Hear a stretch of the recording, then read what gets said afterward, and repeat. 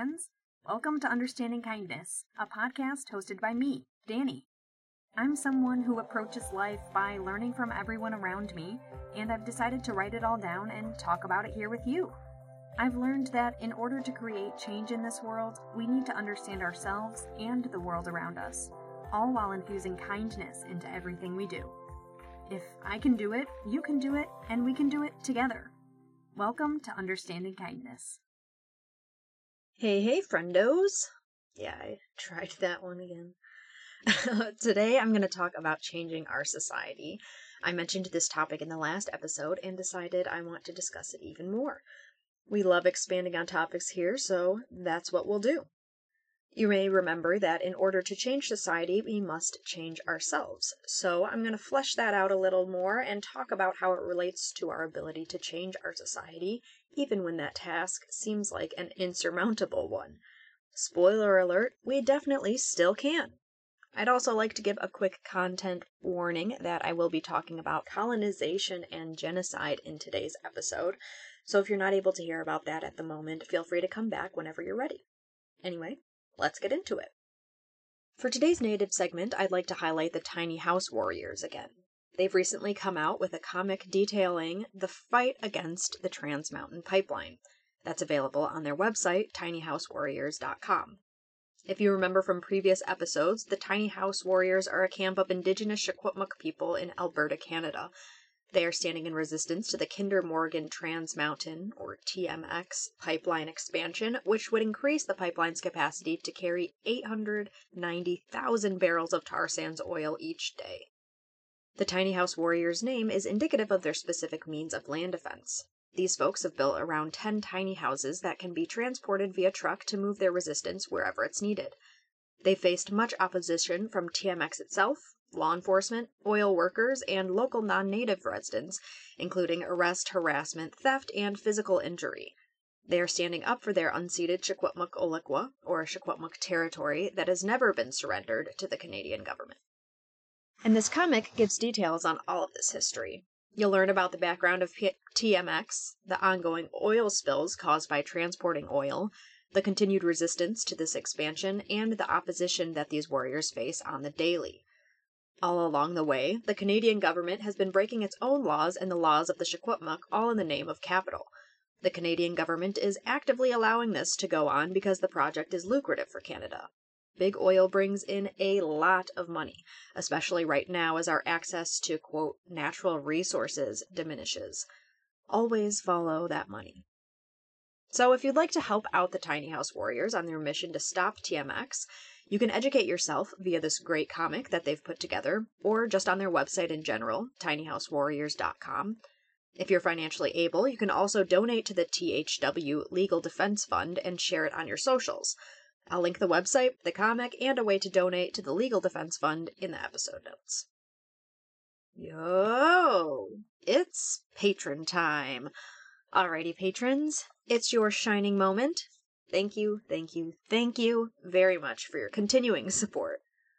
If you'd like to support the show, visit Patreon for monthly donations or PayPal for one-time or recurring donations. There'll be links for both in the episode notes. Okay, folks, we're on to our main topic for today. We can change society. In order to do this, we have to examine how we can do it. Now, you might already be aware, but we can change as people. This is not up for debate. For some reason, this idea can't spark debate amongst people. What possible reason could there be for that? Well, I'm thinking that if we tell people that they can't change or literally aren't capable of changing, they won't. And then we project this belief onto society so that we don't expect society to change, and if it does, only in minimal amounts because we don't believe it's really even possible in the first place. Think about who this belief could benefit, and how. Who would it want things to change?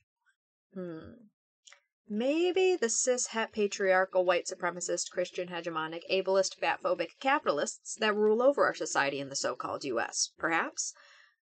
Ah, yes, the oppressors. How we always come back to you. And I do have something to impress upon you, dear listener. We all have internalized these systems of oppression and continue to perpetuate them every day, if we're not aware of the ways in which we and other individuals in society do it. Unless we work very hard and are constantly aware, we all oppress each other in this society. Now, every form of oppression doesn't apply to everyone, and not everyone literally has the ability to oppress others in all of these ways. However, this society engenders and rewards oppressing others to better yourself. That's literally what the so-called United States is founded on. The history that we learned in the U.S. education system is biased, like everything is, all the time. We learned that in 1492, Columbus, quote, discovered this virgin land that needed to be colonized and settled on. Interesting that this, quote, virgin land already had some 50 million or so human inhabitants, not to mention all the other animal and plant life thriving on the land. This land was not discovered. It was invaded. We're told that there was a Thanksgiving feast and the Pilgrims and Indians got along splendidly.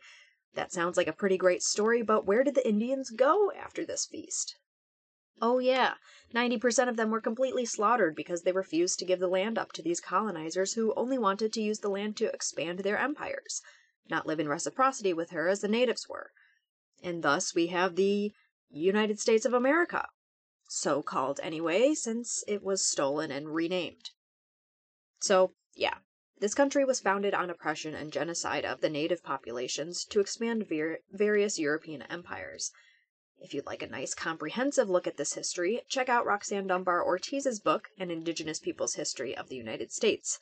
I loved this book and I'd highly recommend it. I also just started their latest book called Not a Nation of Immigrants, Settler Colonialism, White Supremacy, and a History of Erasure and Exclusion, which is great so far and discusses some basic history that us U.S. citizens aren't privy to with our education system. And lastly, there's a series on HBO called Exterminate All the Brutes, which goes into detail on how and what colonizers and settlers did, and technically continue to do, to the native populations here. Content warning for this, the series is very graphic and does not sugarcoat genocide. So take care of yourself while watching. Alright, so that was a bit of an offshoot, but it is very important history so we can understand how we got here in the first place, and how it is very necessary that we do the work to change this society. It is a nation founded on exploitation and genocide. It's necessary that it changes. And like I mentioned before, that change starts with us as the individuals who make up this society. Before we get into how we can start changing, I want to stress that no individual is to blame for this society. We all play a part in it individually, but we did not create these conditions on our own, nor did any one person. We are all products of this society, and we've been trained very well by it. That's how it continues every day. I think it's quite interesting how this all works. We can utilize people power and the inherent goodness of human animals. We've been using people power for, as long as our species has been around, as we are social creatures, and that's how we got to this point now. Absolute power corrupts absolutely. Now, I'm not sure when, but at some point people decided that it was okay to use other beings without their consent and without forming a reciprocal relationship. And it's pretty much been all downhill from there. Here we are now. We're being used every day, and we've been made to be okay with it. We're being oppressed every day, and we're just okay with it. We're oppressing others every single day, and it appears that we're okay with that too. What can we do? We are capable of anything. We all have great power and responsibility. We can do anything. I mean this in every aspect. We can do lots of good and we can do lots of harm. And look around at our society. We've done a lot of harm. We do it every day. But we are also very capable of doing immense good. And we can start at literally any time. I'd suggest now. We need to change ourselves. We are society. The change begins with us, and this works in a cyclical way. When we change ourselves and society around us begins to change, it then reinforces us to change even more, thus changing society even more, and around it goes. We've just got to be the one to push the wheel down the rabbit hole of anti-oppression and total liberation. We have to make a commitment to learn and do better every day. We have to cast our egos aside and understand that we're all fighting for the same thing. We all want happiness. We all want to be free. As white people, we need to listen to BIPOC. We need to listen to marginalized voices. We've been oppressing people, enslaving people, murdering people, killing entire species, genociding entire peoples, and stealing their land, their homes. This hellhole society that we live in is because we've been saying this entire time that all of this is okay, that we're okay with oppressing people, genociding peoples. What the fuck? We need to suck it up and change. Give up your power in any way you can. In this white supremacist capitalist society, money is a great way to give up power. Just give your money away to BIPOC. That's it. As much as you're able, and be honest with yourself. What do you really need? Just continuously ask that of yourself on your journey of giving up your power. It's a work in progress, and you can do better every day. Work on changing your mindsets, on learning and unlearning, on showing up for marginalized groups and following their lead. It really does start with changing your mindset, though. You've got to be kind to yourself in this learning journey. You'll find that you'll be wrong a lot, and you must learn to be okay with that. Don't let it stop you from moving forward and changing so you can better exist with others and with yourself. Begin the journey of learning about yourself. I think we've all lost our inner child to some extent, and they're who we really are. They're the person we were before society interrupted our curious little lives. Listen to those feelings you get when you see or hear something that doesn't sit right with you. Our bodies know. Listen to them. I know that when I listen to my body and trust my initial instincts, I find glimpses of who I know I am and always was. I'm working on pulling out those parts of me that I've shoved down in order for me to live in this society. I'm finding who I truly am, and that helps propel me forward even more on this journey. When I'm more sure of who I am, I can better stand up to the pressures of society around me. Again, this is cyclical. It's reinforcing. It's self-sustaining. That's the beauty of all this change-making. Once we get the ball rolling, which admittedly is the hardest part, the rest tends to follow much more smoothly. After we've gotten into the groove of it ourselves, it's difficult to knock the cycle off course. We all have the ability, and to white people especially, the responsibility to change society. We can change our mindsets, begin the process of learning and unlearning, change our actions. You can change, and you can change society. We desperately need to change society. This white supremacist, patriarchal, capitalist, ableist, fat-phobic, cis-het-normative, Christian hegemonic society is very broken and founded on genocide, slavery, settler colonialism, and just general oppression. There's actually really no way to reform this current system, and that's why I don't advocate for reform. We need to give land back to natives. We, as white people, need to give up our power to BIPOC. We don't get to be in charge anymore. We fucked it up real bad, and we keep continuing to do so. Now's the time to give it up. And listen, I understand that you feel like it's not your fault, and it isn't to an extent. I'm sure you did not choose to find yourself in the position you find yourself in now. Most of us do not want to be oppressing each other, yet we are, mostly unconsciously, but lots of times very consciously and while employing cognitive dissonance. These are the times that we need to start recognizing and learning how to change, so we no longer continue the oppression. Once you begin becoming aware of those instances, the unconscious ones will become more clear and, like I've said before, it becomes exciting to find more ways you can change. We've got to remember that we're up against a lot on our journey of changing ourselves and society. Society is a lot to tackle. Remember, we are capable of anything. We can use that people power. Society got this way because of that. And we can change society because of that. We're up against a lot in that sense, but know that you can stand up against the pressures, especially when you find yourself in your community. You are capable of great change. Boom, it's recommendation time. Alrighty, for our recommendations today, I got a couple books by Roxanne Dunbar Ortiz.